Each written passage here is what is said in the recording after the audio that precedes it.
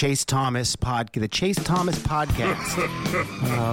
My nephew needs me to record. See, I already hate it. I hate it.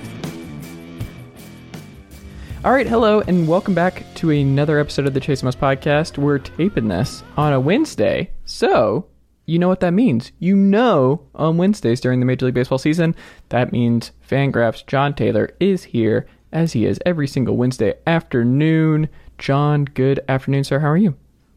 I'm doing well. How about yourself? Not too bad, not too bad.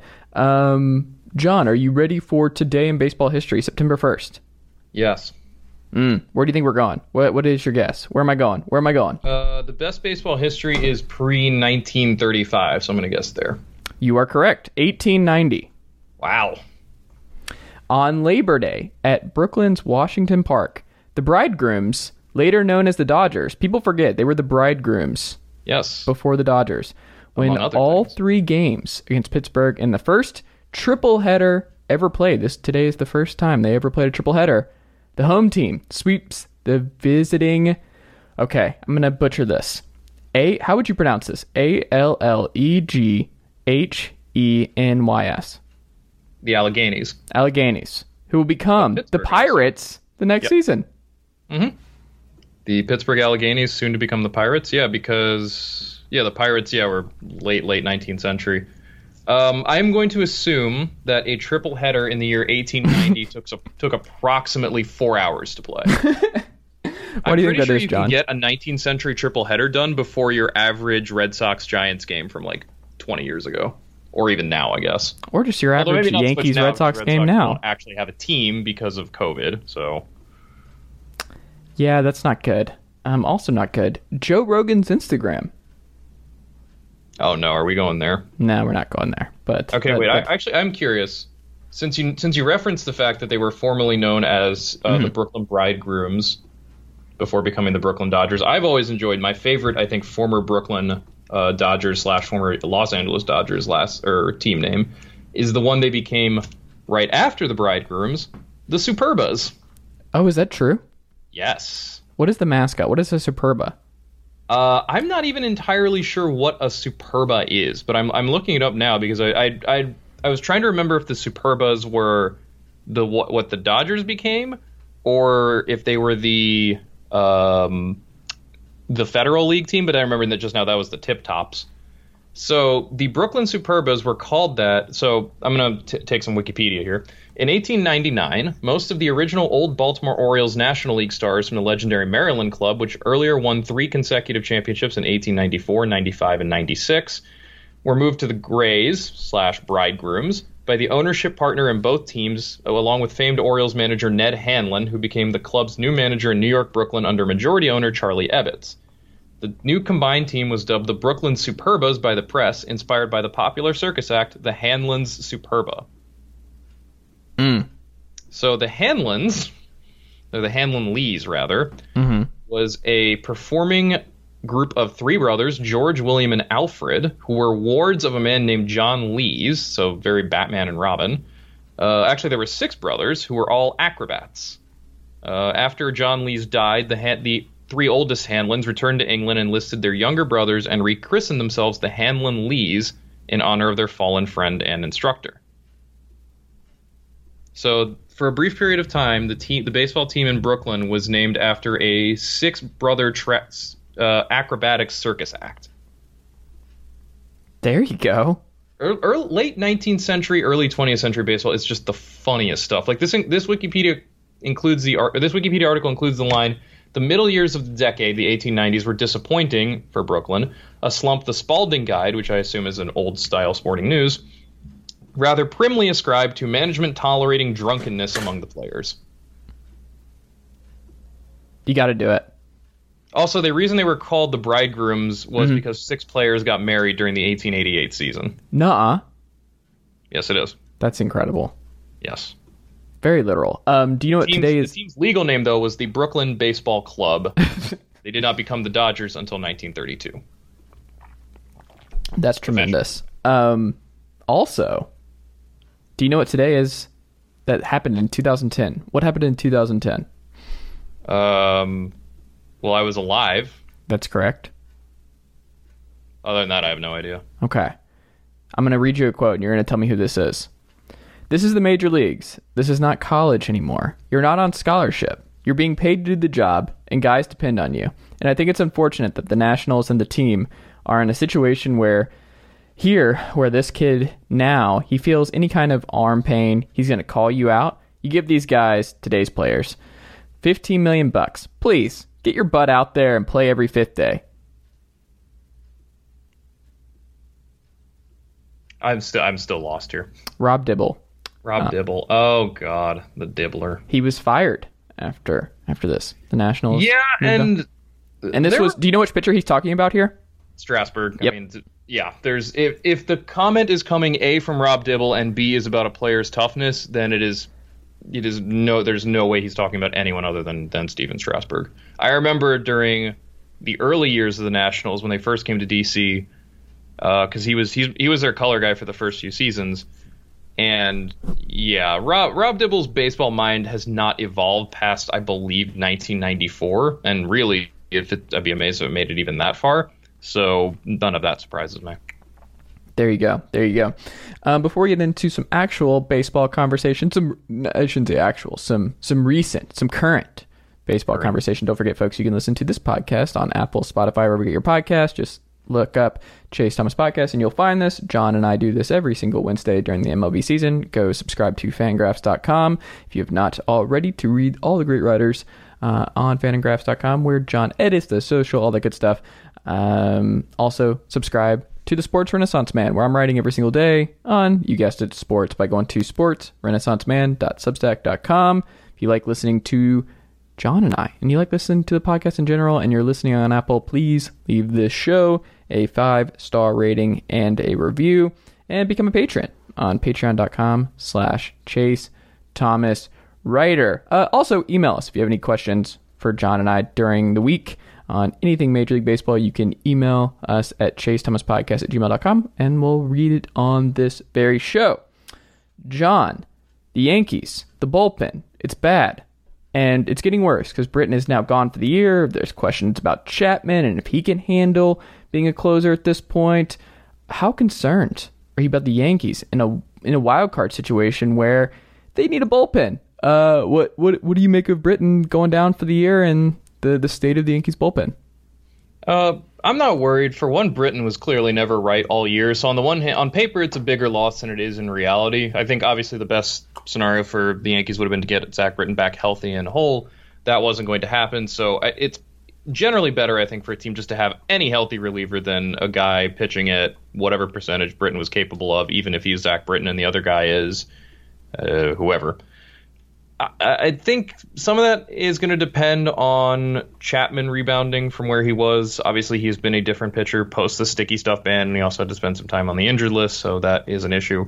But the good thing for the Yankees is so first of all, if it is the wild card game that they play and they don't win the division, for starters, assuming they line up their pitching correctly, the starter is going to be Garrett Cole. So the Yankees don't really have to worry about having to go to the bullpen, I think, too heavy, because I think they can guarantee, or they feel comfortable with, barring something, either a terrible start or an injury, that Cole is going to give them at least 5 solid innings. From there, obviously, you have the option to take whichever starters you won't be using in the division series, which in the case of the Yankees would probably be some combination of Corey Kluber, Andrew Heaney, and Nestor Cortez as backup for Cole if you need someone to take more than 2 innings. But the real value to the Yankees bullpen is the existence and adaptability of 2 guys in particular, Chad Green and Jonathan Loaisiga, both of whom have filled multi-inning roles in the bullpen before. Green obviously is a veteran of this. Loaisiga has kind of evolved into a kind of honestly better version of him so far. So those are 2 guys I think Aaron Boone would feel very comfortable with asking to get anywhere from 4 to 6 outs apiece. So if you look at it that way, that is really anywhere from 8 to 12 outs between your 2 top non-Chapman relievers. If you're banking on at least 15 or so from Cole, even if you get only 2 innings, an inning apiece from Green and Loaisiga, you still only need 1 inning or two innings at max. And if Cole can go 6, you really just need the 1. So I don't worry about the Yankees bullpen with regards to the wild card game. The division series obviously would be a different task. For starters, they're not going to have Cole until at least game 3. For second, They're not going to have the luxury of being able to use Green and Loaizaga for multi-inning outings every time out. They're going to need guys like Lucas Luetge, Wandy Peralta to step up. They're probably going to need Cortez to continue his nice run. But the other option, too, is that the Yankees have all these really good young arms down in their minor league system. Luis Gil, Davy Garcia. They got Clay Holmes isn't a young arm, but they got Clay Holmes to the Pirates, and he's a very good arm. He's been a very good arm for them as well. Albert Abreu. There are options they have if they want to bring up young guys who they feel can just kind of grip it and rip in the back of the bullpen if they do want someone like that, a la the way the Blue Jays used Nate Pearson last year in their division series, and probably the way they're going to use him again now that they've called him back up for the rest of the season and in October if they get there. So, yeah, I don't worry about the Yankees bullpen. I think if the Yankees have a real issue right now, it is, as it has continued to be, starting pitching depth behind Garrett Cole, or at least not in terms of starting pitching depth, but just do they have a number 2 guy in that rotation right now to, make what is going to be that Game 1 division series start if they do win the wild card game? Because right now that's an open competition, I would say, between, or depending how they line up their rotation or how the rotation lines up. It's your choice of, is it Jamison Taillon? Is it Jordan Montgomery? Is it Corey Kluber if Kluber looks better down the stretch? I don't know, but if I'm the Yankees, I'm more concerned about that than I am about the bullpen. Particularly given, like I said, you do have 2 guys in Loaizaga and Green who can just soak up a lot of outs between the 2 of them at a really elite level. You're bullish on it. What are the odds that Brad Hand gets picked up by the Yankees? I think the odds are high that Brad Hand gets picked up by someone. I'd be kind of amazed if the Red Sox don't pick him up because they have, by my count, 3 relievers at the moment. I don't really think the Yankees are going to bother, though. For starters, Hand is a lefty, and they already have plenty of lefties in that bullpen. Chapman, Luetge, Peralta, Cortez. Haney will almost certainly be in the bullpen if he makes the playoff roster. So I don't think they need any more left-handed help. And also, Hand just hasn't been particularly good. And I think, if you're the Yankees, I'd rather give those innings to guys who have already shown something. In particular, Luetge and Peralta have been very good for them this year. Or Luetge has. Peralta has been pretty peripheral lucky. But regardless, I don't really see the room for someone like him unless they really want a guy who can mop up, perhaps. I'm not sure. Interesting. We'll see. We shall see. Oh, well, let's just talk about it. Brad Hand, cut by the Blue Jays. The Blue Jays, man, there was some optimism. Springer gets hurt again. It's just been a rough year for him with injuries. But, man, I don't know. The Blue Jays are really, really frustrating, and I can't imagine Blue Jay fans feel any differently because there's just so much young talent. They've done a lot right. They probably should have added another starter or 2 this winter. But outside of that, it's really hard to be super critical of what the Blue Jays have been doing the last few years. And obviously they developed at an elite level to this point. But I don't know. I'm kind of bummed that the bullpen's kind of imploded, that they don't have the horses to finish this out. It looks like it's going to be the Red Sox and the Yankees fighting for that those last 2 wildcard spots, and not the Jays. I don't know, because here's the thing for me. This Red Sox team is circling the drain right fast, and they are now they're going to be without Xander Bogaerts for at least a few days. They're without Kike Hernandez. They're without half their bullpen. Who knows how many more people are going to get infected in that clubhouse and force them to make some weird roster moves, or necessary, I suppose, which is obviously good for the Blue Jays, who at this point are only 4.5 games behind Boston in the standings and certainly have the ability to get higher than that. The other thing working in Toronto's favor is that aside from Boston and Oakland, there's really no other competition for the second wild card. Yes, they are behind the Mariners right now by 1.5 games, but I think true talent-wise, obviously the Blue Jays are a better team than the Seattle Mariners, and I don't really think that there's anyone who's going to argue that one way or the other. And regardless, if your top competition for that spot is the Mariners and an A's team that has also really been struggling of late, I don't think you can really write the Blue Jays off that well. Or that quickly. I will say that they do have the trouble that they have a weaker schedule going forward than the Red Sox do. Or they have a tougher schedule, going forward than the Red Sox do. They have a lot of games, I think, still left with the Yankees. They also have, the A's and Mariners also have a roughly equally tough schedule, so there is that. I think obviously any division hopes are pretty well gone at this point, but I wouldn't say that the Blue Jays are finished quite yet. But I think you're right, though. It is still disappointing, and I think we talked about this before, that this is a lot of people came into this season feeling like Toronto was, if not a dark horse playoff team, then just a legitimate playoff team, and I felt that too. They had the offense. I thought they had a decent rotation. My concern was always going to be the bullpen, and that has played out. Their bullpen is very, very bad, aside from Jordan Romano. And that is probably going to be, even if they do make the playoffs, is probably going to be a really serious issue that I'm not entirely sure how they solve. The other problem, of course, right now is that Hyunjin Ryu has been terrible all season. Not terrible, but he has not been himself. He has been pretty much average. Raise your hand if you thought Steven Matz was going to have a better season for the Blue Jays than Hyunjin Ryu is. They actually have exactly the same FIP too. Maybe having Nate Pearson back, or maybe having Nate Pearson in the bullpen helps. I imagine they probably want to start Alek Manoah, but that's another option anyway. But yeah, the other thing we talked about is that this is by no means the Blue Jays' only window. They are obviously very well set up for the future. They're only going to lose Marcus Semien from their lineup next season, and maybe Randall Grichuk. I'm actually not 100% sure. But if they lose Grichuk, that's obviously something they can live without. Certainly, I think if you want to kind of figure out what the Blue Jays kind of need to figure out for next season, I think part of it is there are a couple guys who have underperformed, specifically Lourdes Gurriel and Kevin Biggio have been pretty bad. I mean, both have had, I believe, injury issues, Biggio especially, but they need to figure out what's kind of gone on there. They need to figure out, I think, Bo Bichette is not taking a step back, but I don't think he's taken the same step forward that certainly you've seen from Vlad Jr., but on a lesser level you've seen as well from...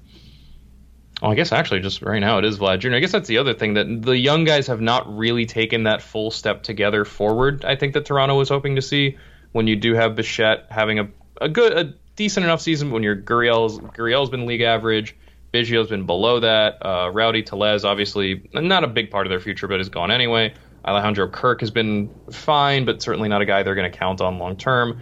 And of course, they just had to move Austin Martin to Minnesota, and part of getting Jose Barrios, who actually I should have forgot Barrios is also on that roster. So, Ray Barrios, Manoah is a pretty good 1-2-3 for the postseason if they can get there. But regardless, leaving the postseason aside, this team is in good shape for next year too. It's just going to be a matter of, can those young guys continue to step forward, and really, really, really just concentrating on, I think, especially pitching depth and just depth overall. I think pitching depth is a big one. But I also think you've seen the need for lineup depth because, this is a team that should not have to resort to, pulling out Santiago Espinal and Joe Panik and whatever a Jared Hoying is. And now they have Gerard Dyson on board, which not real, but I mean, it's September, I guess. But either way, this team had some injury issues. There's some depth stuff they got to figure out. But I think they're very much in. I think they're very much, they're going to be in good shape for next year. I think so. I had Roch Kubatko of MASN on earlier today, and you're not going to believe this, John. What do I love more than anything else on this planet?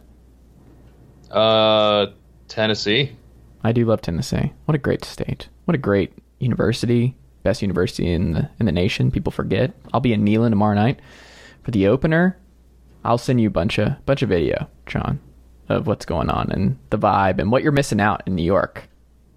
What you're missing out in the college football experience. We got to get you down here at some point. That's my goal, is to get you down for either a Tennessee Volunteer game or a Tennessee Smokies game. Are the Smokies AA for... Who are they for? The Cubs. The AA Cubs. Okay.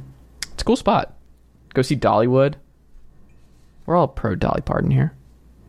Big Dolly Parton guy on this podcast. But there's a reason. Oh, right. Orioles. That was the main point. I was going to say, where eventually is this going? The Baltimore Orioles. We were talking about the Orioles because I'm just so fascinated by the Orioles. But I think they're the only team that's just like, oh yeah, they're kind of out. But the Blue Jays are going to run into the problem where it's like, if they were in the Central, are they the best team in the AL Central this year?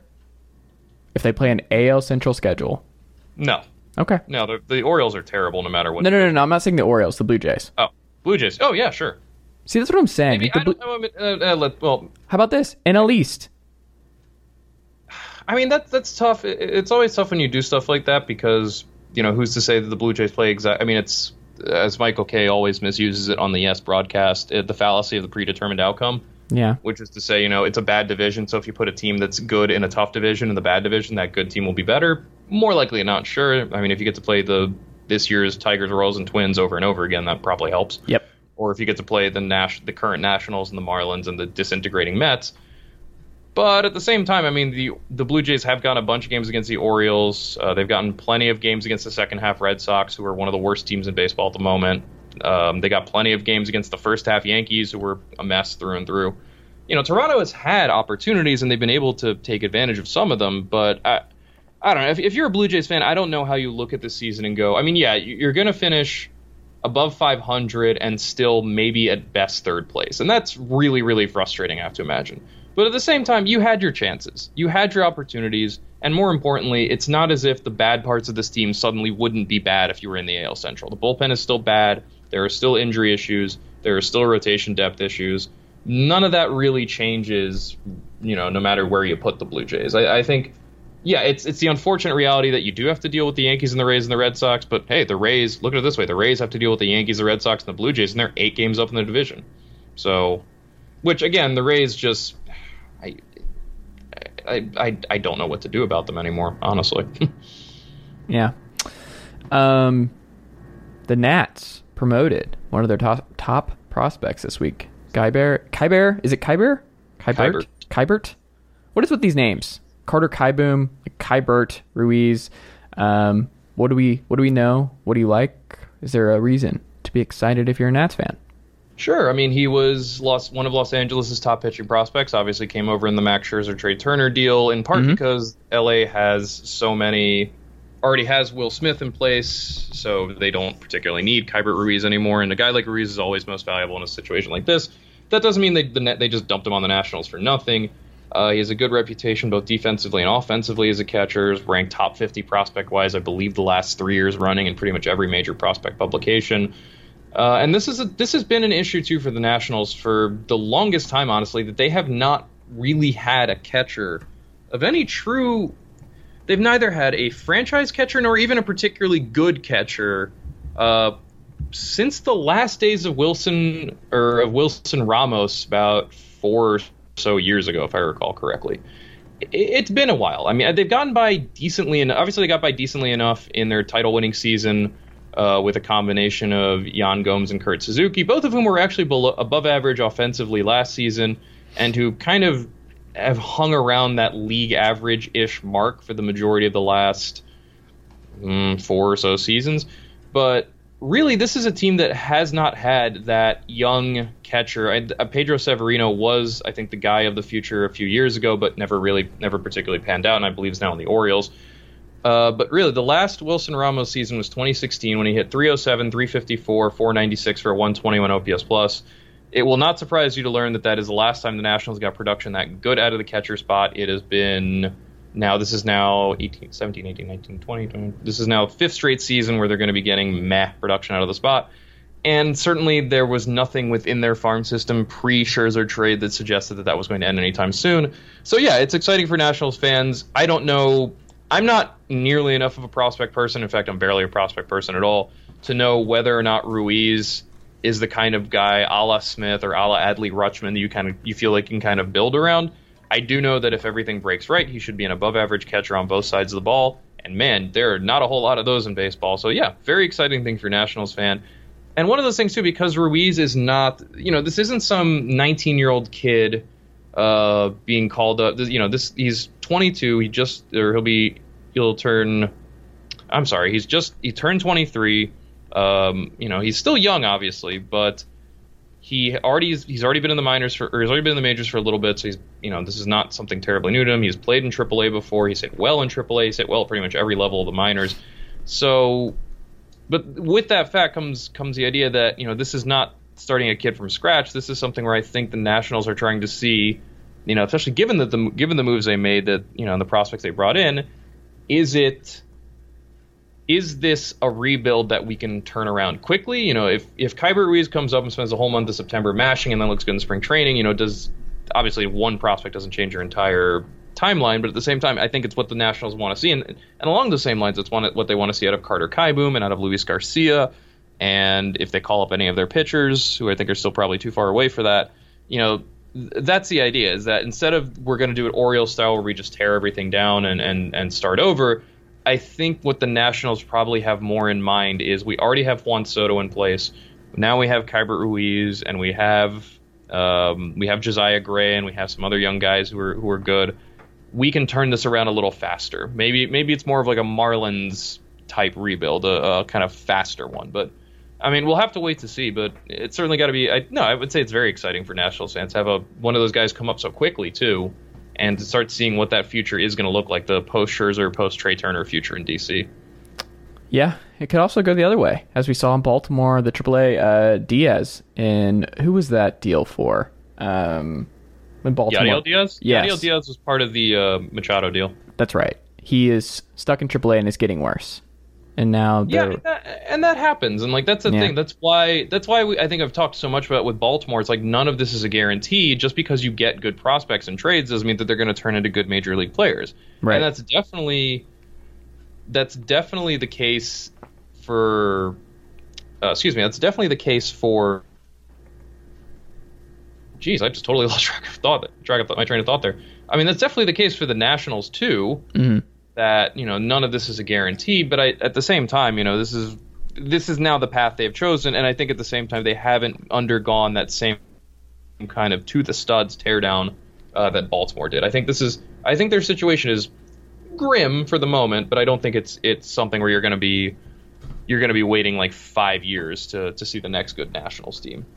Maybe something closer to 2 to 3 if things go right, and if things don't go right, well, then that's a whole other ass problem. True. All right, John, we're going to pause for a moment to listen to a couple words from our sponsors.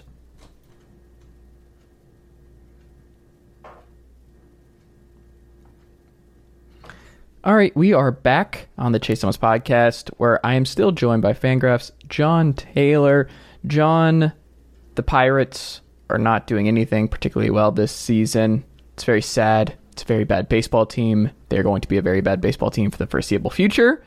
But, as is the case, whenever a team is this bad, somebody gets fired, and it's usually the hitting coach. A lot of hitting coaches get fired for a bad roster, and the Pirates moved on from their hitting coach today. What do you make of it? Yeah, I mean, like you said, it's because, I mean, no hitting coach was going to make a lineup starting Ben Gamel and Kevin Newman and Jacob Stallings do anything other than just flail.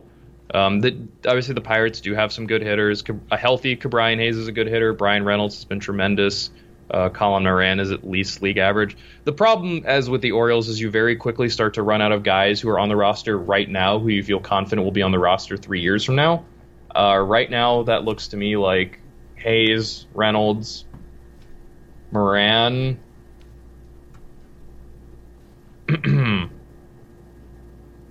Yeah, and it pretty much especially a big problem for the Pirates, and this is, I think, the same problem you're seeing with the Orioles and kind of unites the two in that sense of this is never going to get better. They haven't developed any pitching worth a damn. Tyler Anderson has been their best pitcher this season, and he's not on the Pirates anymore, I believe. Or is it Chase Anderson who's no longer? Doesn't matter. Both of them are bad. Mitch Keller continues to take steps backwards, and at this point very clearly needs to be in a different franchise. JT Brubaker is fine, but nothing special. Will Crow was always a back of the rotation guy in the national system. The fact that they were willing to give up a pitching prospect should probably say a lot about what they thought that particular pitching prospect was going to offer. Relief-wise, bullpen-wise, there's not really a whole lot there. I mean, this is a very good farm system, but it is, I think, like you said, it's a similar vein to Baltimore where there's just nothing to look at for the next couple years here, at least. Because they just have done such a poor job, not just of developing the in-house talent they have and turning it into viable major league talent, but also just in finding talent elsewhere. Yeah, Reynolds was a great pickup in exchange for Andrew McCutchen, for as gross as that trade was, but at the same time, he was a player the Giants had already developed and who was a high draft pick out of Vanderbilt. That's a good player nonetheless. And I'm sorry to give props to Vanderbilt on your Tennessee. I was going to say that was a little much, but okay. Anchor down, baby. Oh my goodness, John Tayler does not want to be on this podcast ever again. But anchor down. How dare you? But certainly, what happened to Gregory Polanco, I think, is pretty illustrative that they just don't seem to know what they're doing. He just kept going backwards in his time with the Pirates. Obviously, injuries didn't help, and now they're at the point where they're just going to get rid of him for absolutely nothing. This is a guy they tried to sign to a $50 million contract before he even played one single major league game. 5 or 6 years later, he's going to be released and bring nothing in return. His career is more likely than not over at this point. Polanco's a guy probably going to end up in Korea or Japan in the next year or two. So, or have a resurgence in the Braves outfield. Hey, they always need bodies. Jorge Soler in the 2 spot? Who says starting no? Starting Red Sox center fielder Gregory Polanco is happy to want to admit. So, but point being, yeah, this is basically the Orioles, but in the National League. They're cheap, they're bad, all the talent's in the minors, but really, if you're a Pirates fan at the Major League level and you haven't just given up already, you have to have a lot of serious questions about, yeah, great, you have a lot of talent in the minors, but you seem really, really bad at turning that talent into actual production. Because that's what's happened for the Pirates. They've gotten one-ish, not even a full good season out of Hayes, because he debuted last year and played only 24 games. They've gotten about a month's worth of good games out of Brian Hayes, roughly 2 seasons worth of good games out of Brian Reynolds, and that's it. That is really the extent of the success of player development on the current Pittsburgh Pirates. And I don't really know how you can say with any confidence, that things are going to get better in Pittsburgh when that's what's happened so far. And I know they're not working with really any talent right now, but the talent they are bringing up from their system, and again, I'm going to point to Keller and to Chad Kuhl and to JT Brubaker and all the other guys, all the other pitchers they've had kicked through their system who've just been torn to pieces in the process. They just don't really seem to know what they're doing. And I wonder at a certain point, some of that, I don't know how much of any of the Neil Huntington front office is left. I doubt particularly much at this point. But I don't know. But it also just doesn't seem like anyone in Pittsburgh particularly cares that this is the state of affairs. I'm sure Bob Nutting doesn't care because he's saving money. I don't think Pirates fans are really bothering anymore at this point. The Pirates thing feels like it's just something that could go on indefinitely, that there's no real reason to expect that they're going to be better. And I think the sad truth of the Pirates is if those prospects, if they basically do get a 2013-ish redux where they get all these young guys who come up at the same time and kind of form that nice core, I think it's a pretty safe bet that it's going to be a 2014 redux. And in conclusion, too, that you're going to get like 2 or 3 years out of those guys, and that's going to be the window because ownership is still going to refuse to spend. I mean, truthfully, I don't think anything materially improves with the Pirates, good farm system or not, until they are in the hands of a different owner. But I don't think that's happening anytime soon. No interest in selling, so the Pirates will just continue to be an irrelevant and awful franchise pretty much until that's the case. Beautiful park, though. Beautiful park. Beautiful park. I will say it's a beautiful park. It's you were really, just there. Pretty nice fan base too that I found. But what was the most common jersey you saw?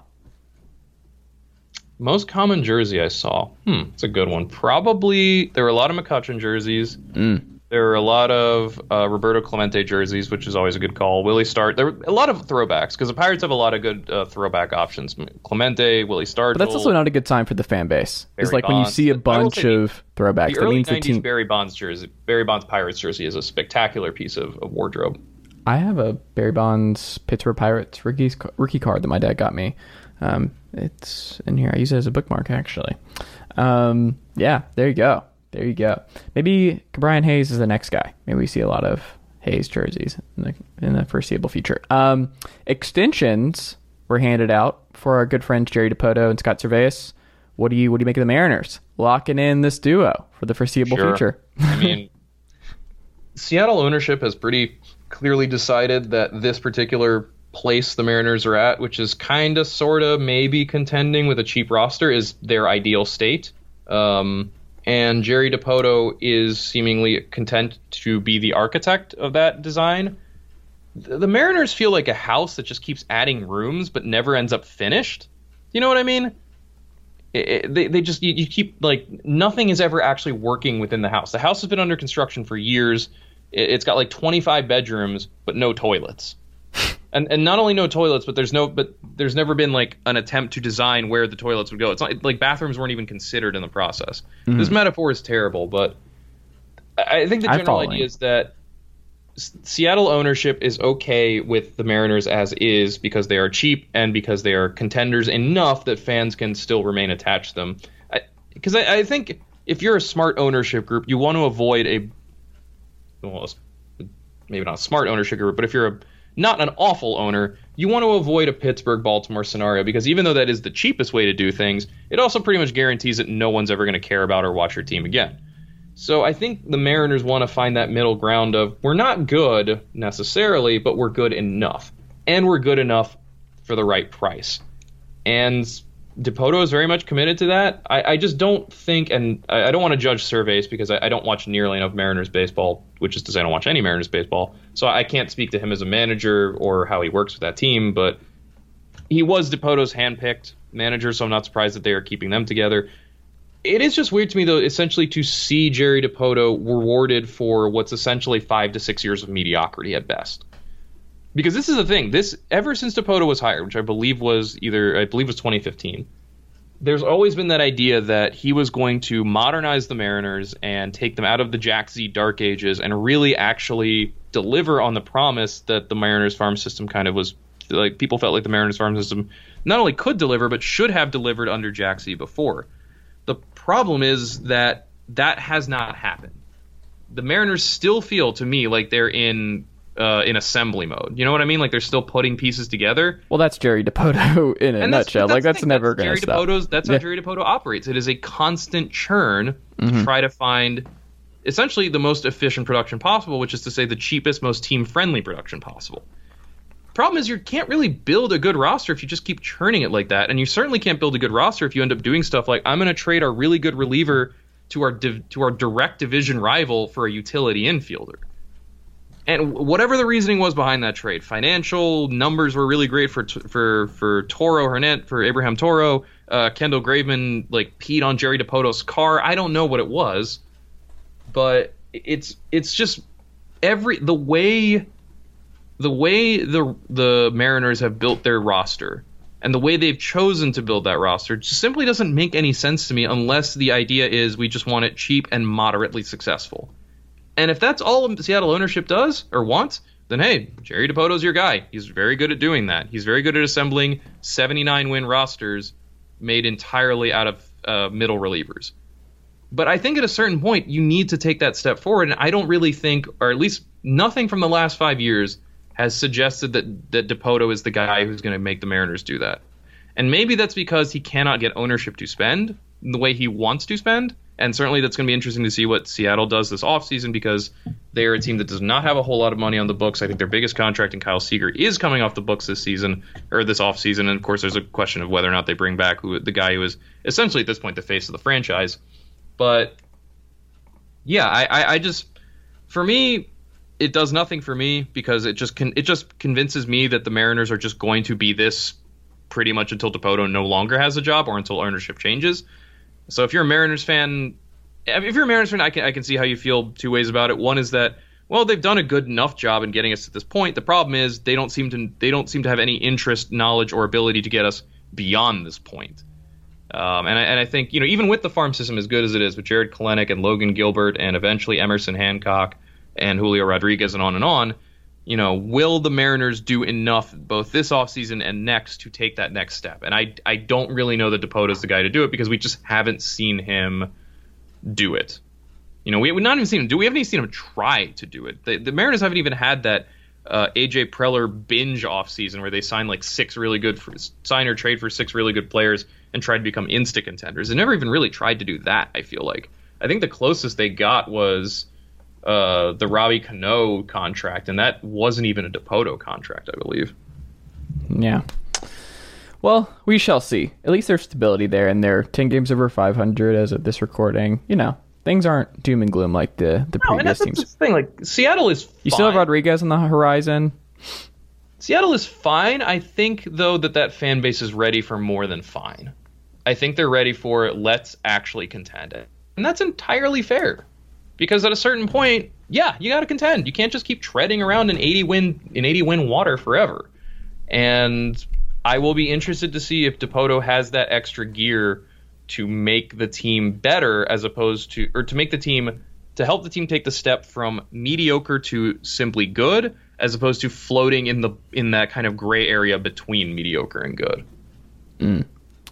Last thing, and we'll wrap up here, John. The Rays have officially run away with the AL East. Lock it in. It's over. They're winning the AL East again. What do you make of it?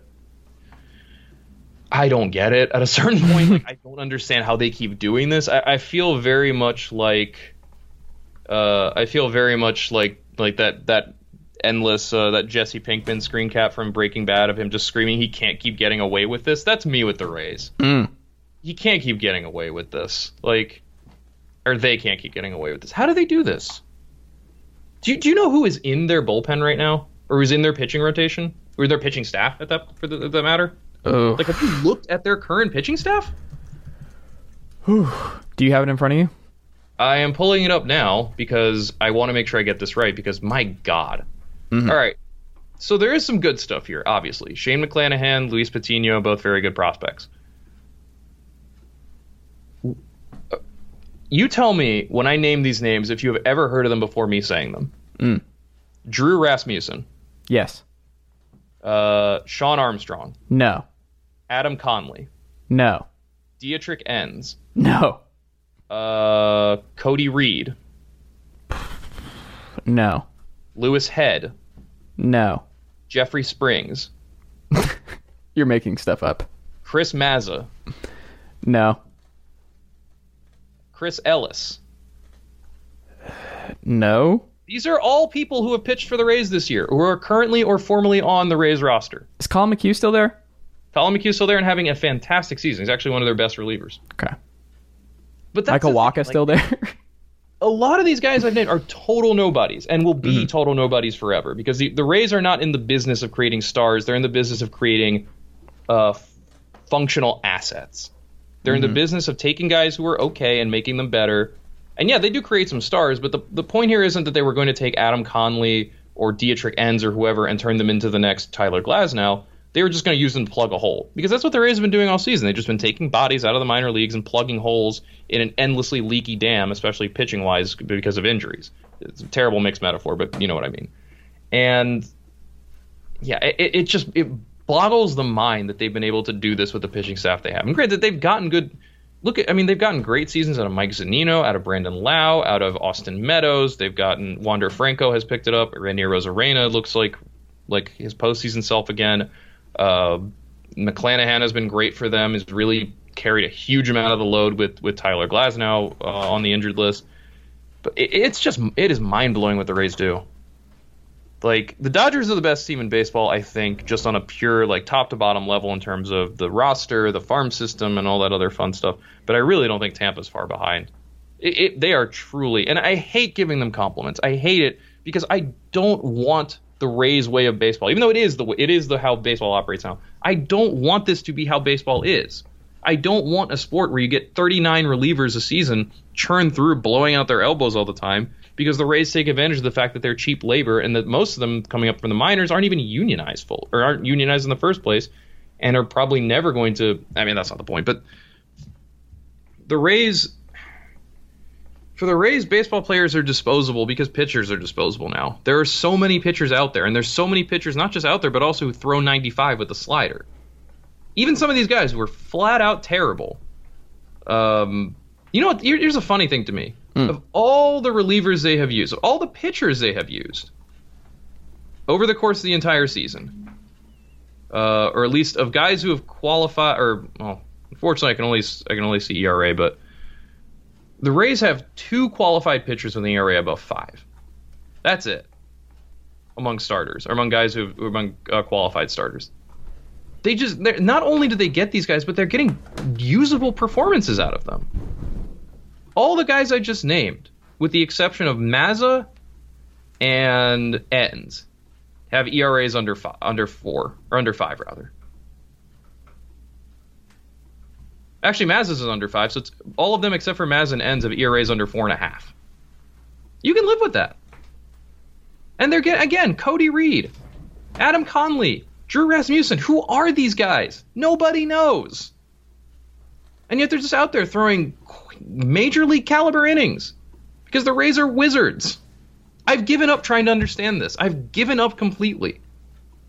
Like, clearly, the Rays are the best player development team in Major League Baseball, or at the very least, they are the best at taking advantage of the particular skills that each individual player has, which is to say, and I think the best example for this franchise. I was going to say, because you still have a case for the Astros and the Dodgers as. This is true, but I think, and I think that, of course, that makes sense because those are 3 very, very forward-thinking, forward-looking teams, and of course, the Dodgers and the Rays have the Andrew Friedman connection.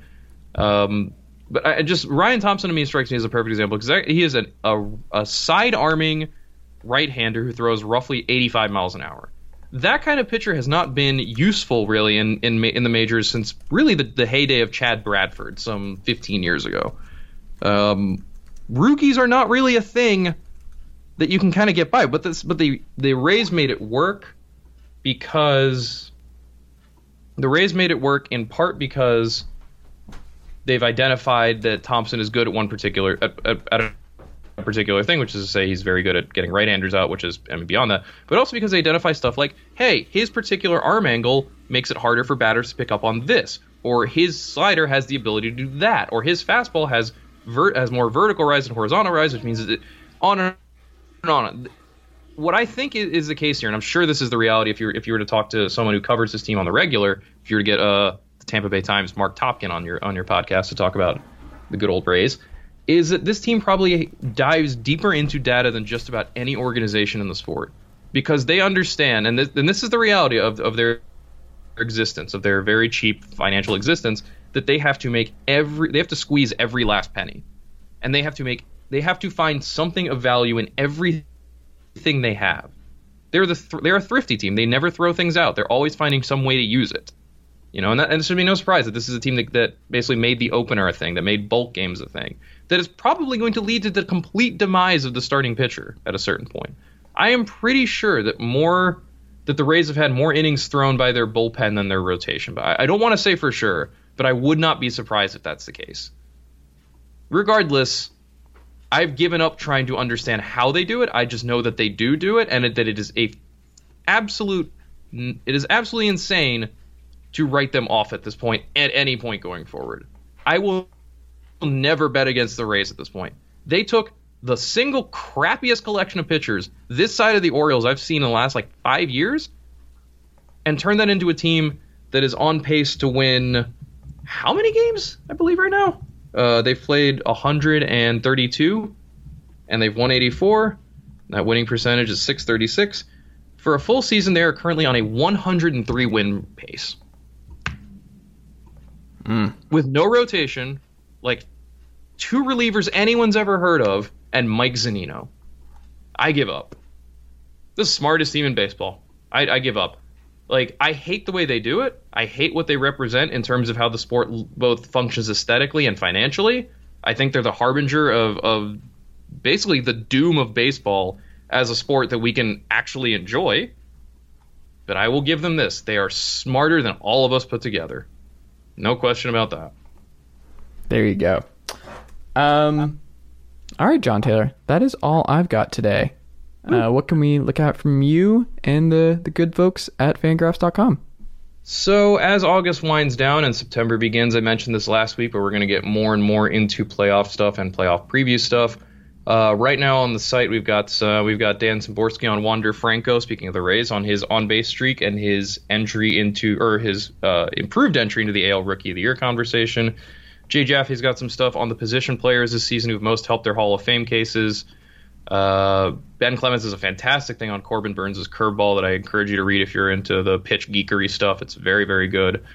We'll have a few more things coming over the course of the week, but definitely one thing to keep an eye out for. We're going to have a big series preview for Dodgers-Giants ahead of what is going to be the last meeting between those two teams in this regular season. Really the last chance for either team, either for the Giants to kind of stake their full-on, either to create the space necessary to make the division winnable for them, or for the Dodgers to come back and finish it off, because at this point San Diego is not just out of that race, but also on the verge of dropping out of the postseason entirely. So that obviously is going to be a huge series. I'm very excited for it. It's going to be a lot of fun to watch. So we'll have a full preview of that from one of our newer writers, Luke Hooper, up at either tomorrow or Friday. Keep an eye out for that.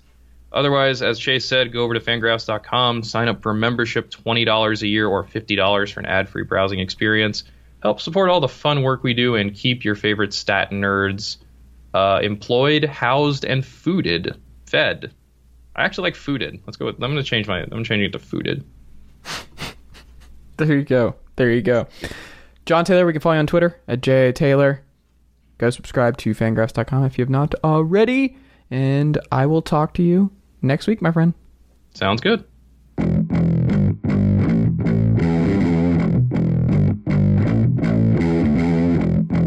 All right, hello and welcome back to the Wednesday edition of the Chase Thomas Podcast, where we mosey on along to talk some West Virginia Mountaineer football, a program that looks nothing like the West Virginia I grew up with. The Pat White days, the Geno Smith days, those are gone. This is not how West Virginia football operates anymore, but they are operated under a coach that I very much like and liked a lot at Troy, Neil Brown. And to dive into the state of the West Virginia Mountaineers as they head into the 2021 college football season, I am joined by someone who covers the team at the university itself, Charlie Montgomery. Charlie, good afternoon, sir. How are you?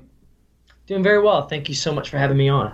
Thanks for being here, man. So, are you excited? What is the atmosphere like on campus heading into this new season? Is there mostly optimism? What have you gleaned from your readers and from students? Like, are they pretty excited about the season? Because obviously the elephant in the room with the Big 12 and Oklahoma and Texas, but keeping that aside, where do the fan base and where do the people stand about Neil Brown heading into the season?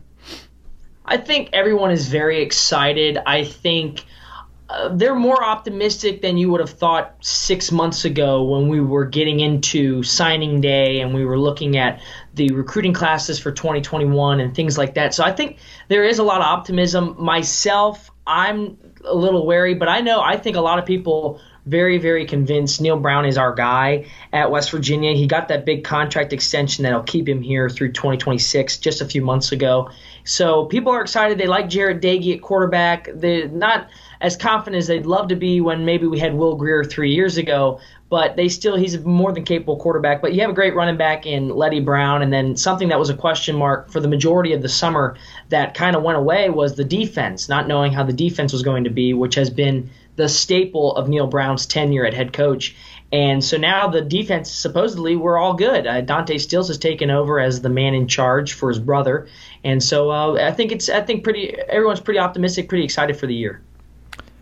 The elephant in the room is Jarret Doege. And what have you seen from him this summer, this fall, this spring? What do you make of his development and what he can actually be? Yeah, everybody would love a Will Grier, but that's not realistic for a lot of different programs, and those are harder to come by.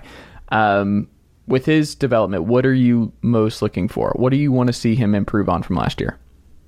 I think it's just he never hurt the team last year. He wasn't a turnover-prone quarterback. He was a pretty good quarterback when it came to making the decisions not to force something, so he knew when that was the critical moment. There were times when his deep ball was a big key that was something that just was not clicking for the majority of the season, and so the offense had to shrink in a way. It couldn't look 35 yards downfield because it wasn't there in the playbook because your quarterback wasn't the most capable quarterback when it came to throwing those passes. So I think if he can improve on his deep passes, he can look farther down the field and then just continue to be that quarterback that, like I said, he didn't hurt the team. And he was a great quarterback when we needed him to be a consistent player. But there were times when you needed a little bit more of an oomph. The Texas Tech game was one of them.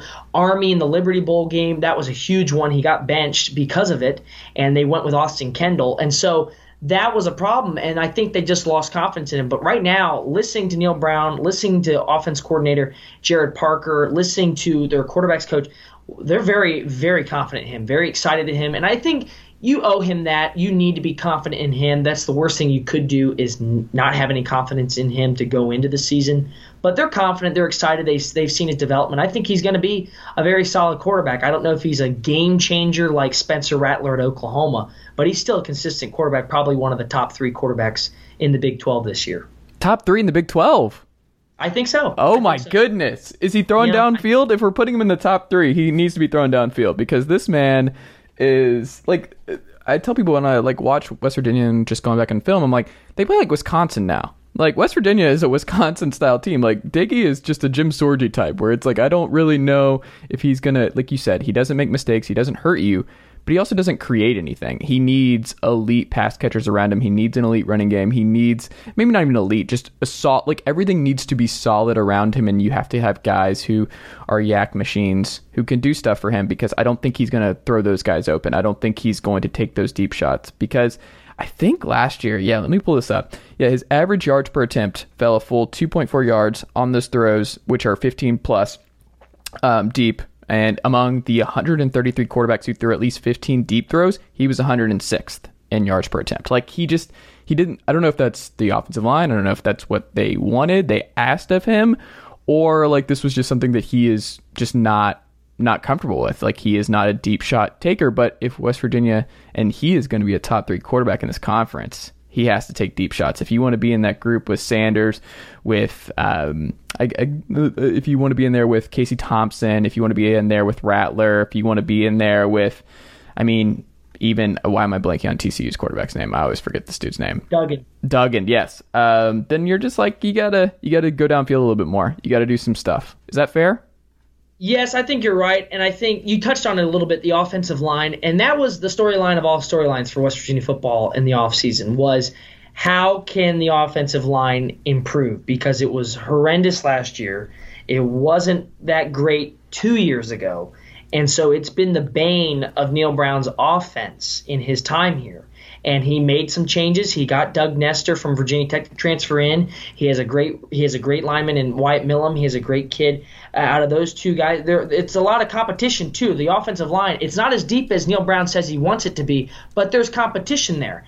And so I think if you improve that offensive line, it gives Daggy time. And I think he also touched on he's trying to be more mobile. He's going to run it a little bit more because there is a great number 2 quarterback with Garrett Green who's like Pat White that can throw the ball pretty well, but he can run. His bread and butter is running the ball. And so Daggy has kind of taken some pointers from Garrett Green to be more mobile, to give himself some opportunities outside of the pocket when it collapses. And because of the youth and just still a little bit of an inexperience on the offensive line, he's going to have to do that. He has great receivers, Bryce Ford-Wheaton, Winston Wright, both really had great years last year. Sam James is still kind of you can't rely on him like you did 2 years ago as a freshman All-American, and so they need him to be back to where he was in 2019.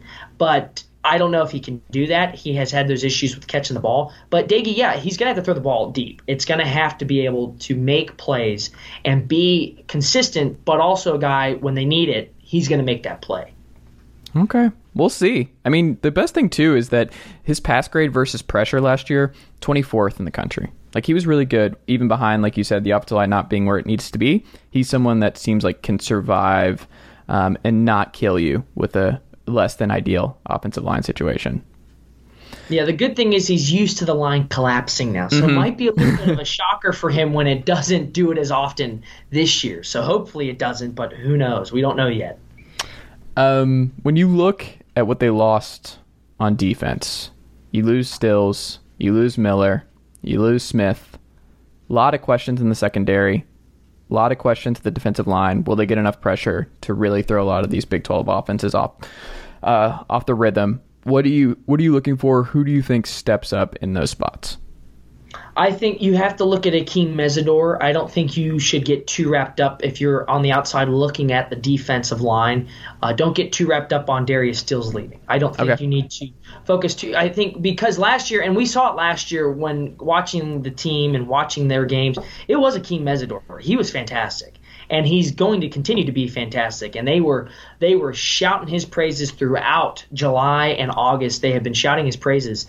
And so they love Akeem Mesidor at that defensive line. And you pair him with Dante Stills. And to be honest, I'm a little shocked with the preseason accolades that Dante Stills has gotten, but he is a great defensive lineman that brings pressure. He led the team in tackles for loss last season. He wasn't a sack-heavy D lineman, but he can still make the plays. And you touched on that secondary. That's the biggest question mark, is the West Virginia secondary.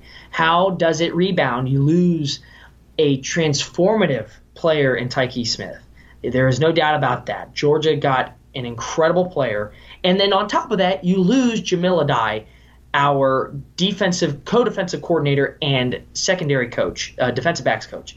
And so you lose him now. And so you have a new guy with defensive backs. It's a brand new defensive coordinator. Jordan Leslie is now the full-time defensive coordinator. He's been here since the Neil Brown era began. So it's still some question marks. The linebackers are very solid. Josh Chandler-Samito has made that move to middle linebacker to take over where I believe Tony Fields was, and that's a big loss. But then you have Alonzo Adai there still. That's a very good secondary player. You have Sean Mahone. He's back at safety. He's very, very good. You have a great player in Nick Troy Fortune at cornerback. He made some moves last year. He's supposed to be improving, and you have guys. Kerry Martin's back from a COVID. He sat out last year due to COVID-19, and so I think there are a lot of unproven players that still have a lot of room to make noise and fill those spots left by Tyke Smith or Darius Stills or Tony Fields. True or false? By the end of this season, everybody will know who Winston Wright is. True. 100%.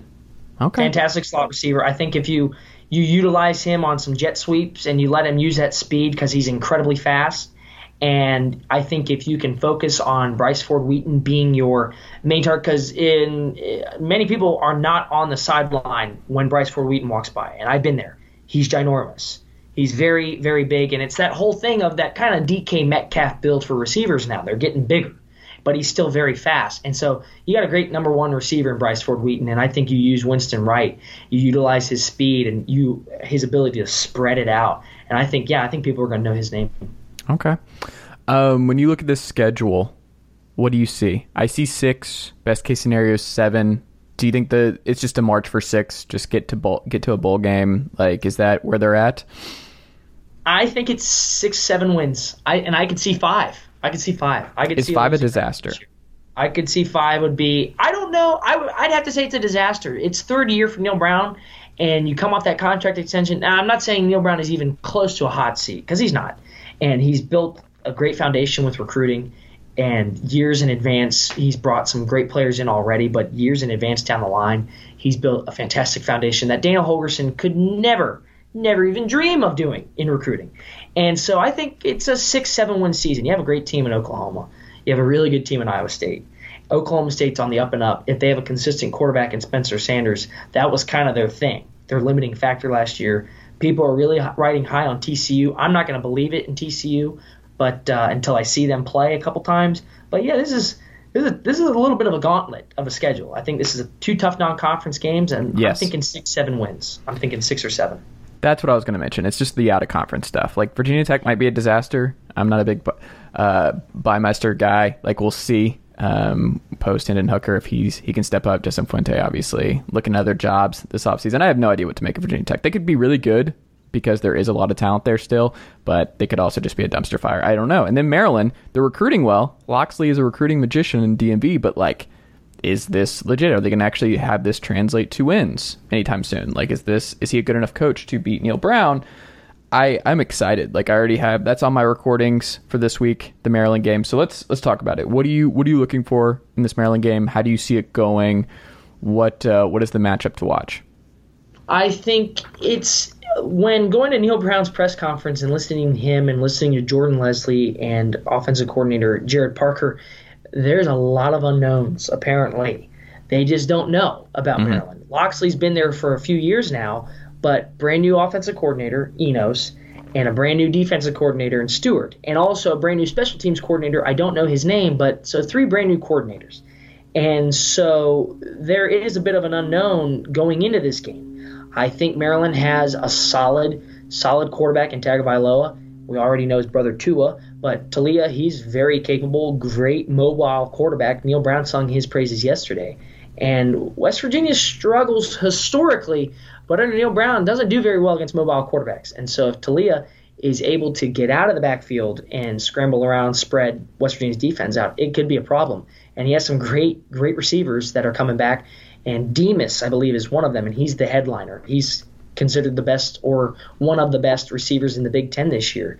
And so it'll be a very quick test on the secondary. Can the secondary handle it? I think the defensive line is more than capable of putting on pressure of Talia. They have to contain him.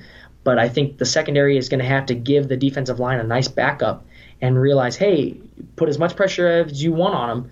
We're going to cover his guys downfield. And I think that's going to be a big test. And can Letty Brown keep it going? He's the baddest man in Morgantown, according to Gus Johnson. So can he keep it going? The offense is going to flow through Letty Brown. Neil Brown said that a couple weeks ago. It's all on Letty right now.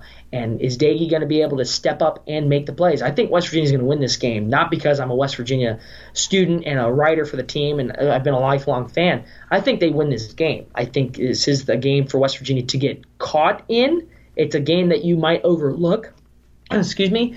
But I think West Virginia wins this game. It's going to be an early test for a lot of facets of both the offense and the defense. Okay, I think so too. I think a lot of people are just penciling in Maryland, but I would be surprised if Maryland beats West Virginia here. Last thing, and we'll wrap up. You know what I don't like about this schedule, Charlie? Do you know what I don't like about it? Oklahoma in week 4. Well, I don't think anybody wants Oklahoma at any point in the schedule. Like, they can win the national title this year. That's how loaded they are. Like, I don't think anybody wants any part of Oklahoma. No, it's no Marshall and no Pitt. It's just not, like, I will never look at a West Virginia schedule and not be annoyed at not even one. We're not even getting one of these games every year anymore. What is the deal? Like, are we getting any of these games back anytime soon? Like, we just, as Tennessee people, we just locked in the Johnny Majors Bowl. So Pitt and Tennessee are going to be doing this a lot just because of the Majors background of him coaching both schools. So that's cool. Like, Pitt's going to be a thing for us. But, I mean, I don't understand why West Virginia cannot make this happen. You can make Maryland happen out of conference, but you can't make Marshall or Pitt happen? What are we doing? What are we doing here? Pittsburgh's back next year. Okay, good. A 4-year deal with Pittsburgh, a home and home. It's a 4-year. It's 2022 through 2025. West Virginia plays at Pitt next year, then home in Morgantown the 2023, and then at Pitt, and then home again. So we do Happy get to hear Pitt that. next year. Sadly, I graduate in December, so I'm not going to be here covering it. I might come on up just to see it happen, just so I can say I was here. But yeah, that's been a problem. West Virginia fans have tried to replace a rivalry with Pitt with a rivalry with Texas. I've never been one of those people. Texas clearly doesn't consider us a rival. They consider us an annoying little brother. And speaking of annoying little brothers, that's Marshall. Marshall is just an annoying little brother down there in Huntington, and they were for years and years and years. And it's kind of the same scenario with basketball. We try to make it work with basketball. Marshall doesn't want to. I don't know why we don't have a series with football. I know basketball, Marshall didn't want to come up to Morgantown. Coach Huggins got tired of going down there and playing in Charleston. And since Marshall doesn't want to make it work, we don't want to do it anymore. I don't know. I think Marshall's just too low now. I think when you want a non-conference shots fired at Charles like Huff. this, yeah, you want a Power 5. You want Power 5 Maryland. You want a Power 5 Virginia Tech. You kind of want to move on from the teams like Marshall. And Pitt is a Power 5, and we'd like to play them. But I think in the direction we're going, in the direction that Pittsburgh's going, we are on the up and up. Pitt's kind of meddling out right now. But that's just me. Okay. I mean, you could get rid of that September 11th game against, who is that? Who is this on the schedule? LIU. Yeah. You don't know Long Island? You didn't know they had a football team? Why are they the Sharks? None of us knew they had a team. Okay, so there you go. Are you about to be Bishop Sycamored? Is that what's happening here? Are we sure that they're real? Yeah. We're trying to find a roster, I bet, and their quarterback is maybe between the ages of 19 and 35, probably. J.R. Smith might get some snaps. We'll see. He got some eligibility. Yeah, we'll see. Their coach might have some eligibility left. I don't know. That could be the whole scenario. That just happened. Did you see who South Carolina just named as their quarterback? It's hilarious. Everything keeps coming out. It's hilarious. It's awesome. It's the greatest thing I've ever seen. What a story. I mean, even the ESPN announcers were saying, yeah, we can't confirm who this is. We don't have this guy on our roster. It's like, oh my gosh, who did this to you guys? Yeah, that was incredible. But also stay ready because, like I said, like Zeb Norland, he's starting for South Carolina. He was coaching South Carolina this summer, and then Doty got hurt, and they were like, "Hey, we actually need you," because Helinski transferred, and then he lost the job. So if Helinski had just stayed, he's starting probably in week 1 in Carolina. Instead, he's backing up Hunter Johnson in Northwestern. Like. The transfer portal, I think people get way too wound up with this stuff. I think it's going to settle down in a couple years because there are going to be so many cautionary tales of like guys, actually, if they just stayed, it could have worked out. And there's a lot of guys who make these jumps and it gets worse. I don't know. Martell, perfect example. He's moved around almost every year. It seems like it's an honorary thing every year now. He moves around. Exactly. But I'm for it when it's Joe Milton. I'm for it when Joe Milton makes the jump. I'm excited. Oh, exactly. I know. Yeah, you guys just named him number 1, huh? Yeah. We'll see how that. Yeah. Well, I'll be there tomorrow night. I get to see up close in person. You can see it on the SEC network. We get prime time billing on the network against Bowling Green. I'm from Alabama, so I've lived my life, SEC football. I've had to live with a lot of crap being a West Virginia fan down in Alabama, so I've lived through it. Wait, how does that work? How did you grow up a West Virginia fan being from Alabama? My dad went here Okay. back in the late 70s. He was here actually his freshman year. Bobby Bowden was coaching his last Oh, season. wow. And West Virginia won the Peach Bowl. And then moved on to Frank Signetti, who was god-awful. OC at Boston College right now. Yeah, So he moved. So my dad went here, and so I've always said I wanted to go here, and then moved around military, and ended up been in Alabama for the past 14 years, and then been up near the Huntsville area for the past 11. So I've been there and had to listen to a lot of people. I was there for Auburn's national championship when they won it with Cam Newton, and then I've been there when they made the run to lose to Florida State, and then I've been, however many national championships Alabama's had, I've been there through it all, but I've stayed strong as a West Virginia fan. There you go. That's really cool, man. Well, thank you so much. How can we check out your work ahead of the Maryland game this weekend? How do we keep up with you this season? Yes, the DA.com. So it's the DA.com, Daily Athenaeum. That's our student newspaper. We are actually in the process. Tomorrow night we are putting together our big special edition, football special edition. So we're doing a whole 12-page spread on the team and the upcoming year, stories about the band. Also, we are, of course, the pride of West Virginia is on the field again this year, thank God. And so, yeah, we're keep up. The DAonline.com is a perfect way. I have some stories going out every week and every day. Stuff's always happening because it's college football. So, of course, Twitter, CMonty2000, CMONTY 2000 on Twitter if you want to follow me. So, have at it. Go do that. Keep up the great work. Stay safe this fall. Enjoy some couch burnings, and we'll check back in West Virginia. We'll see how they're doing. We'll do that. Thanks, Charles. I'm rooting for Alabama fans not to be smoking any cigars this fall, by the way, for you. So I'm all for Tennessee. So, I mean, I don't. There's a middle degree. I don't think if Alabama falters a little bit, Tennessee is rising. That'd be cool. But I'm just hoping for 6. I just want to go bowling. March for 6 in Knoxville. Just get the bowl game and stay healthy, and don't opt. You have to opt out of the Liberty Bowl. That would be great. That would be great. That would be great. Charles, thank you so much for making the time today. Good luck this season. I'll talk to you soon. Awesome. Thank you.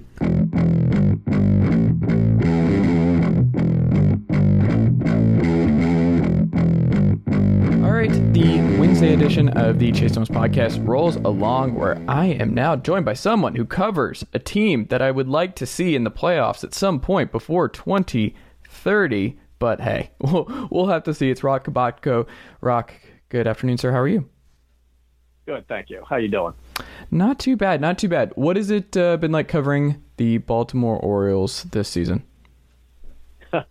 Well, it hasn't been really shocking to me because I was not expecting that they'd be in the playoff hunt. And I thought there was a pretty good chance that they could be in last place. But, when you cover a team that's had losing streaks of 14 and 19 games separately, that is something you don't anticipate.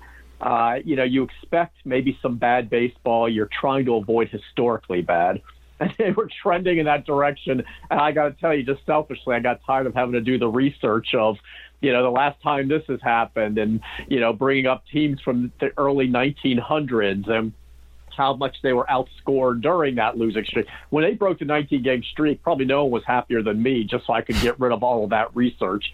But, it all starts with starting pitching, and that's been a major issue for them.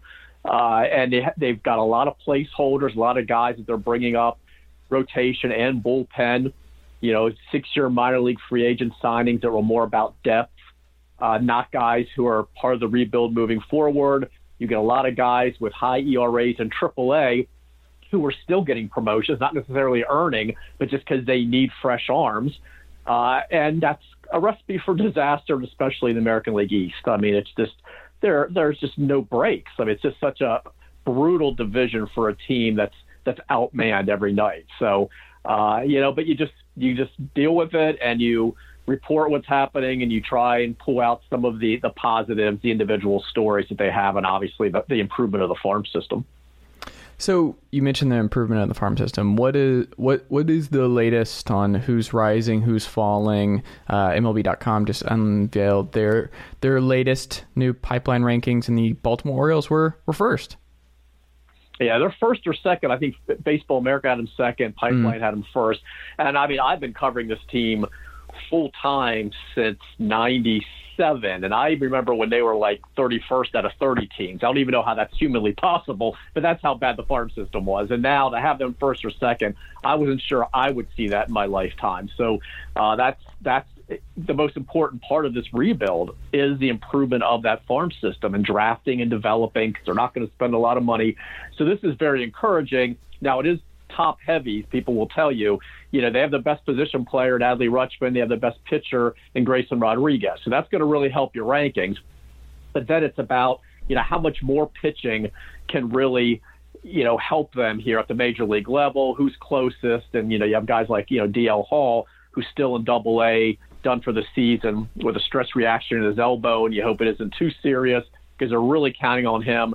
They've got other guys that scouts like, but you'll get mixed reactions on whether they're back-end rotation guys or more likely to be bullpen guys. So they don't draft highly with pitchers. It's a lot of position players. So, they're going to have to hit on a lot of these guys or maybe go after somebody in the next draft who's higher up the board, but they certainly prefer college hitters. But, Grayson Rodriguez really is. I mean, he looks like he's a real deal, and Rutschman.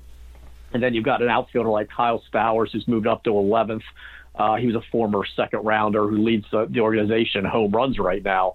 Is a guy that's on the upswing. And Taran Vavra, who they got in the Michael Gibbons trade with the Rockies, and infielders in Double-A. And they love their first-round pick, Colton Cowser, who, Sam Houston State, he was under slot, but they didn't take him just for that reason. He was, the best hitter on their board, and somebody they think is going to move quickly, but they could use that savings to overslot farther down in the draft, which they did again.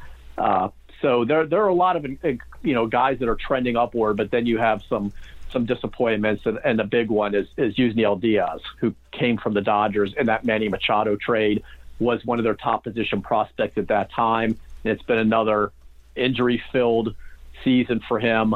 And not hitting at all in AAA. And this is a guy that they thought would be in right field by now, and maybe could have been last summer if there had been a minor league season. So he's really going in the other direction. And pitching-wise, there have been some disappointments. Dean Kramer didn't take the next step. Zach Lowther just got off his rehab assignment and is back with Norfolk, but he didn't make that next step. Alexander Wells has been on the taxi squad, has not pitched that well when he's been up here, pitching much better in AAA. These are guys that they thought might all be in the rotation by now, and that hasn't happened. Keegan Aiken has put together a couple good starts in a row, but he didn't even break camp with the team, and it was a struggle for him for a while. And these are guys they all thought were going to take the next step this year, and it didn't happen. So when you look at the actual roster, the actual Baltimore Orioles roster at the moment, who fits as a long-term option? Who do you see making it through this rebuild when they're back to contention and just contending for a wild card spot and getting back to above 500 baseball? Who do you think survives this time period? I think anybody whose last name begins with an M. Cedric Mullins, Ryan Mountcastle, John Means, who's their ace, and Trey Mancini is a candidate to be dealt or to be given an extension. So we're not sure which way that's going to go, but he's got one more year of arbitration eligibility, then he's a free agent. And obviously they don't spend a lot of money in a rebuild, but he is one guy that they would consider possibly extending, and he's important to them for a variety of reasons. And obviously stage 3 colon cancer survivor. He's got his own separate story that's the most inspirational in baseball, and he means so much to them on and off the field. But you look at guys like that, and certainly, Mountcastle all of a sudden is really charging into the Rookie of the Year discussion. And Mullins, we had no idea was going to turn out to be the player he has. He's going to be the runaway team MVO winner this year. Legit leadoff hitter, plus defense and center field. Could be a 25-25 guy and has 30 doubles. And somebody who's going to get votes in the MVP vote. He's not going to win it, but he is going to get votes. And nobody really saw that coming. I think Austin Hayes, as long as he can stay healthy in the outfield, no longer maybe the center fielder of the future, but they love him in left and right. I mean, you look at guys like that, and you say, okay, those are all pieces moving forward. And they should be. And who knew Rule 5 that Tyler Wells, who hadn't pitched above Double-A, hadn't pitched in 2 years after Tommy John in the cancellation of the minor league season, that not only would he stick with the club, but really he's their best high leverage reliever. If he isn't closing, he's coming in the 7th and 8th when they desperately need to get out. He is their best reliever. So he absolutely is a piece moving forward in whatever role it is. And they don't tend to anoint, closer or primary setup or whatever. It's just like if we need big outs and we can trust this guy, he's in, whenever that is in the game. Games can be saved in the earlier innings, and that's what happened recently here with him. So I think Tyler Wells as well, he's been a tremendous story because you just don't know what you're going to get with a Rule 5 pick. And he's, upper 90s velocity and really good stuff and throws strikes and quality strikes and is not afraid at all. He wants that ball in those pressure situations. That's interesting. The Mancini stuff, I don't understand why you would move on. Like, you could get a little bit for him, but I would just, like you said, the off-the-field stuff is great. But it's also this idea that you can't just lock in some veterans as you rebuild, and as you're bad and you're rebuilding, like, you can't do that. It's like, he's not moving the needle. Baseball is not a sport where, like, one guy is just going to move the needle and just throw a gigantic wrench in your rebuild. So you have to just completely leave the cupboard barren. Like, I don't like when teams do that. And it's become way too commonplace in Major League Baseball, I think, by and large. So it's It has been. Right. And really, there are two theories with it. I mean, you can look at and say, if they're not going to be good for a few more years, let's say, and Mancini's already eligible for free agency, and you can get something for him, and he's making $4.7 million now, and he's going to obviously get a nice raise, that this would be the time to move him. But then, you can't trade every player who's good just because you're not ready to contend yet. Then you find yourself trying to find that player. Just like there were some fans that were concerned that they might move Cedric Mullins because his value's never been higher. But it's like, but he's valuable to them. Like, you got to keep some of these guys. You got to keep a John Means. He's drafted and developed, number one starter, had a no-hitter this year, and you're going to go out and try and find more John Means through the draft. If you go ahead and trade him, this is exactly what you want, a guy who's not breaking the bank, he's not making big money. That's your guy that you trust to be your ace. So you keep guys like that. But again, everybody's on the table. I mean, if you're overwhelmed by an offer, you have to consider it. But there are certainly guys that you really want to hold on to and say, okay, they are part of this plan moving forward. And Anthony Santander, there was a lot of interest in him in the offseason and in spring training, and I think they certainly would have considered moving him for the right offer. But then he sprained his ankle in April, and he's still hobbled by it, really. He's never fully recovered. He slumped badly, and his value dropped. So it's like, well, then why would you move him now with his value so low? And he's had spurts where he's really looked good again, and then you think, all right, well, maybe you revisit that in the off season. You're not forced to move him, but you certainly want to check the market for him again. But that's a guy that scouts had been doing their homework on, and then when he was hurt and started struggling, his value dropped. You definitely hold on to someone like him. Absolutely. Who has been the unsung hero for Baltimore this season? I think any beat writer that shows up every day and takes the abuse on social media because people love to shoot the messenger, as you know. So I think it's that group. But I mean, it's hard to say because there have been the obvious guys, and then there have just been such steep drop-offs in performance after that. So I don't know if there's anybody that were like, wow, we hadn't really even considered or noticed him. And then when you think about it, he's been really good. I mean, maybe it's back to somebody like Wells again because he had been out for a while. He had wrist tendonitis. But the fact that they actually found somebody that they feel like is a trustworthy reliever is huge for them, because that's been a major issue for them, is the bullpen. And when you have a rotation where guys aren't getting deep in their starts, and that was a problem for most of the season, and you have to keep going to a bullpen where guys can't give you length, can't stop the bleeding, and can't be trusted in these high leverage situations, whether or not they have track records, you're screwed. And then, Brandon Hyde takes all this heat from people I see again on social media saying he mismanages the bullpen and he shouldn't use this guy and he shouldn't use that guy. And I'm like, well, what can you do? They're shuttling relievers constantly, and they're bringing up guys. And like I said, a lot of them had high ERAs in AAA, but you played the hand you're dealt. Mm-hmm. And guys that he was counting on this year, the Paul Frys, the Tanner Scotts, for example, Cesar Valdez, who ended last year as their closer and ended up having to be designated because he was struggling so much. Fry was optioned to AAA because it's just been, disastrous stretch for him, and Scott still walks too many guys. I mean, if you can't even rely on the guys that you thought would be your high leverage and had somewhat of a track record, then you're in a lot of trouble. You just don't have many options, and you can't shy away from most of your relievers and use the same one or two guys. You can't use Tyler Wells every night. Dylan Tate, they love his arm, but he's very inconsistent, but they still have to bring him into pressure situations because he's the one guy that they feel like, okay, he's available and he's done it somewhat in the past. So you try to, when it works, you manage the bullpen wonderfully. When it doesn't work, you mismanage your bullpen. It doesn't seem fair, but that's the life of a manager on a team like this in a rebuild. So I think the fact that Tyler Wells can be trusted at all and gives them someone that they feel like can get outs in a high leverage situation, potentially be their closer moving forward, he deserves a lot of praise. What is the vibe with the fans right now?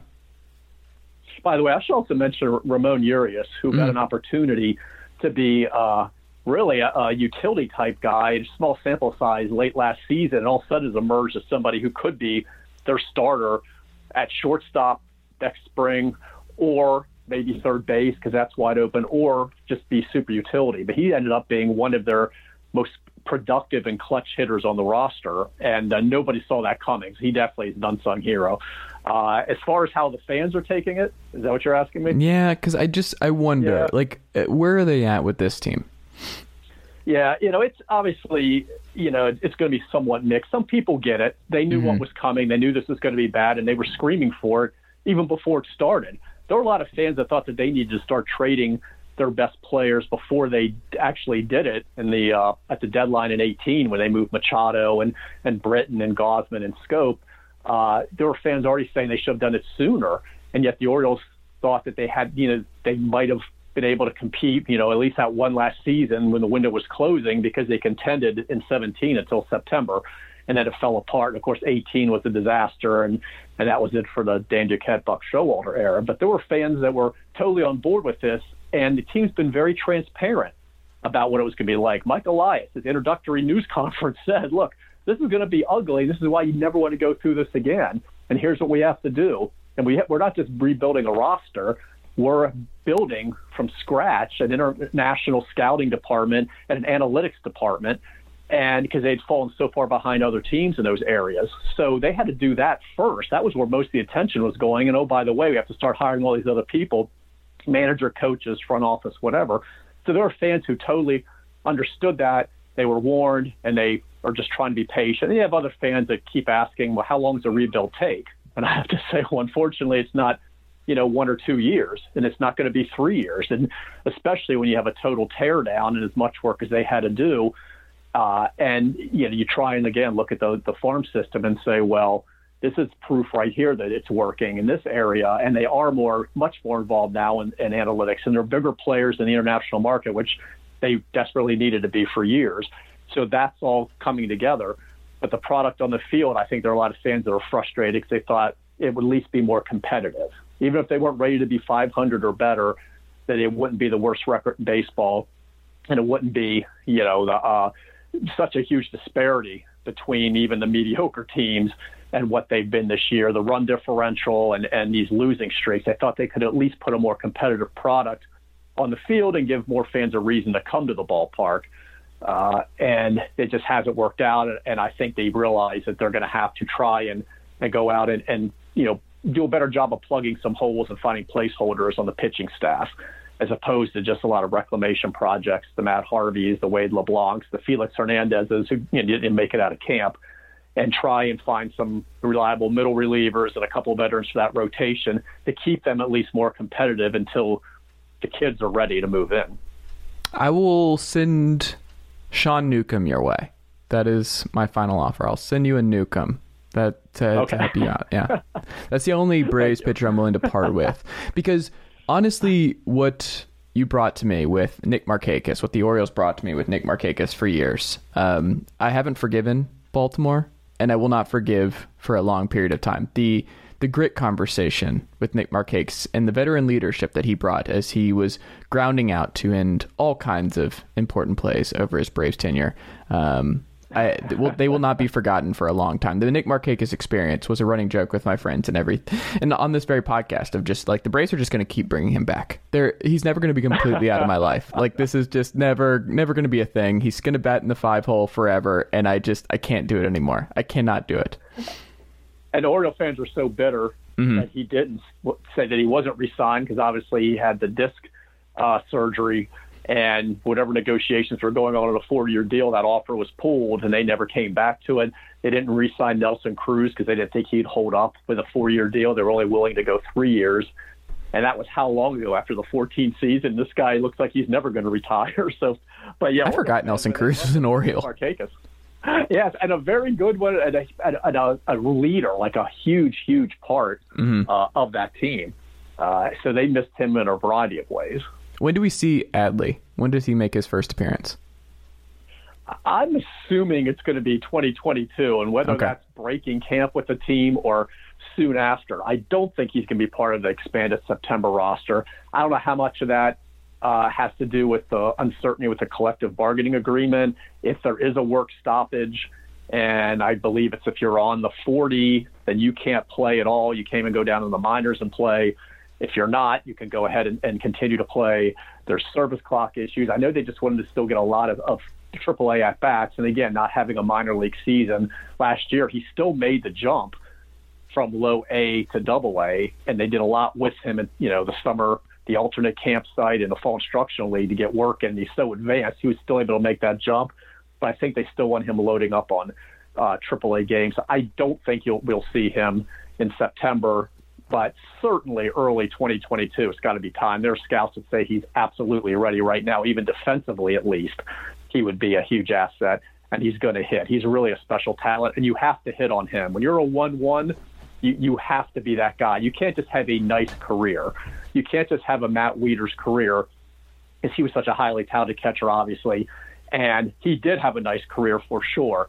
But you have to be better than that, a lot better than that, to be a 1-1 with all the hype surrounding him. And so far it looks like he'll be that guy, but fans are going to have to wait till 2022, I think. Okay. Last thing, we'll wrap up here. When is going to be what day of the year is going to be Chris Davis Day that we're reminded that the Orioles are going to be sending out a check to Chris Davis every season? What is the Bobby Bonilla Day equivalent? When is it? Yeah, so I'm not sure the exact date of that. The bigger debate right now is he an Oriole Hall of Famer?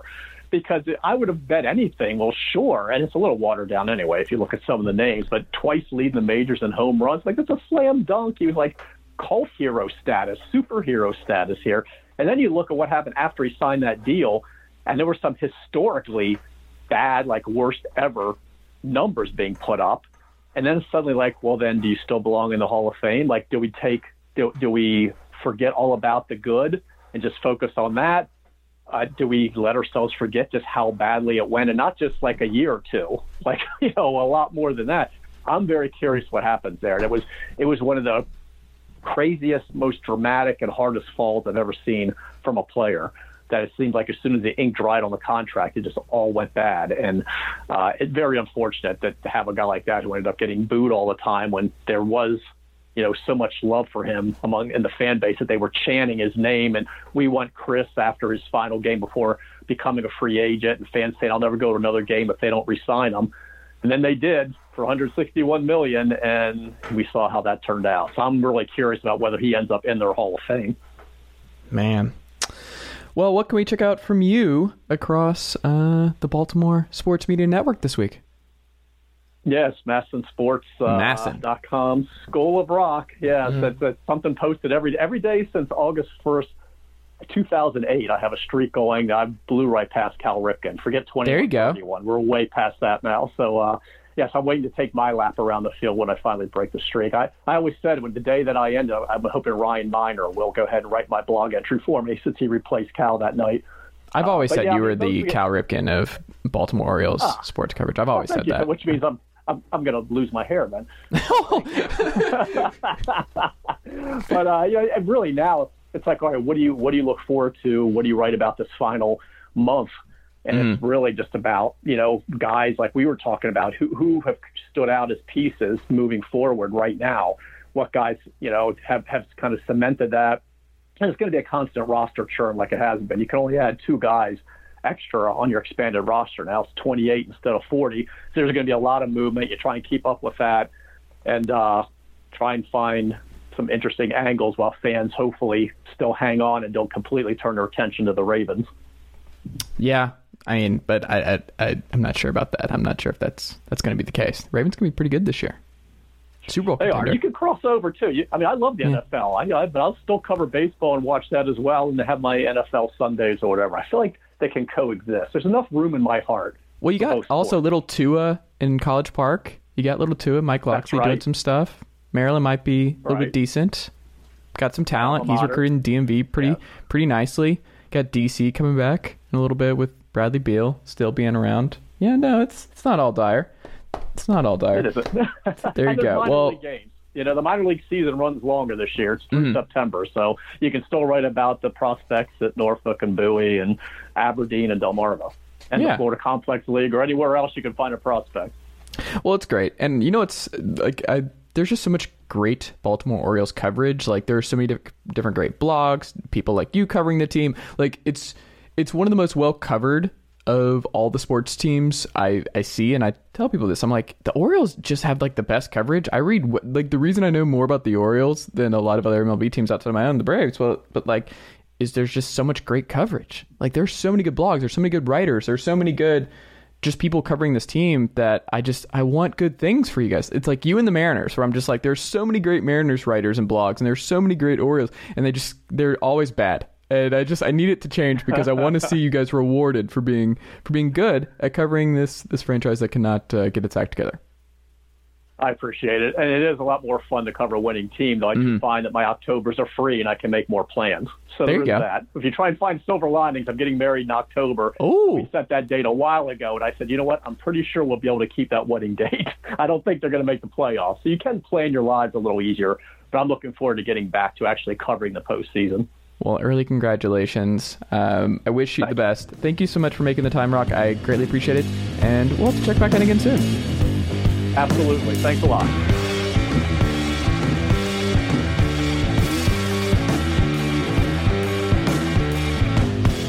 Nicely done, nephew. Chase Thomas Podcast. Hell yeah.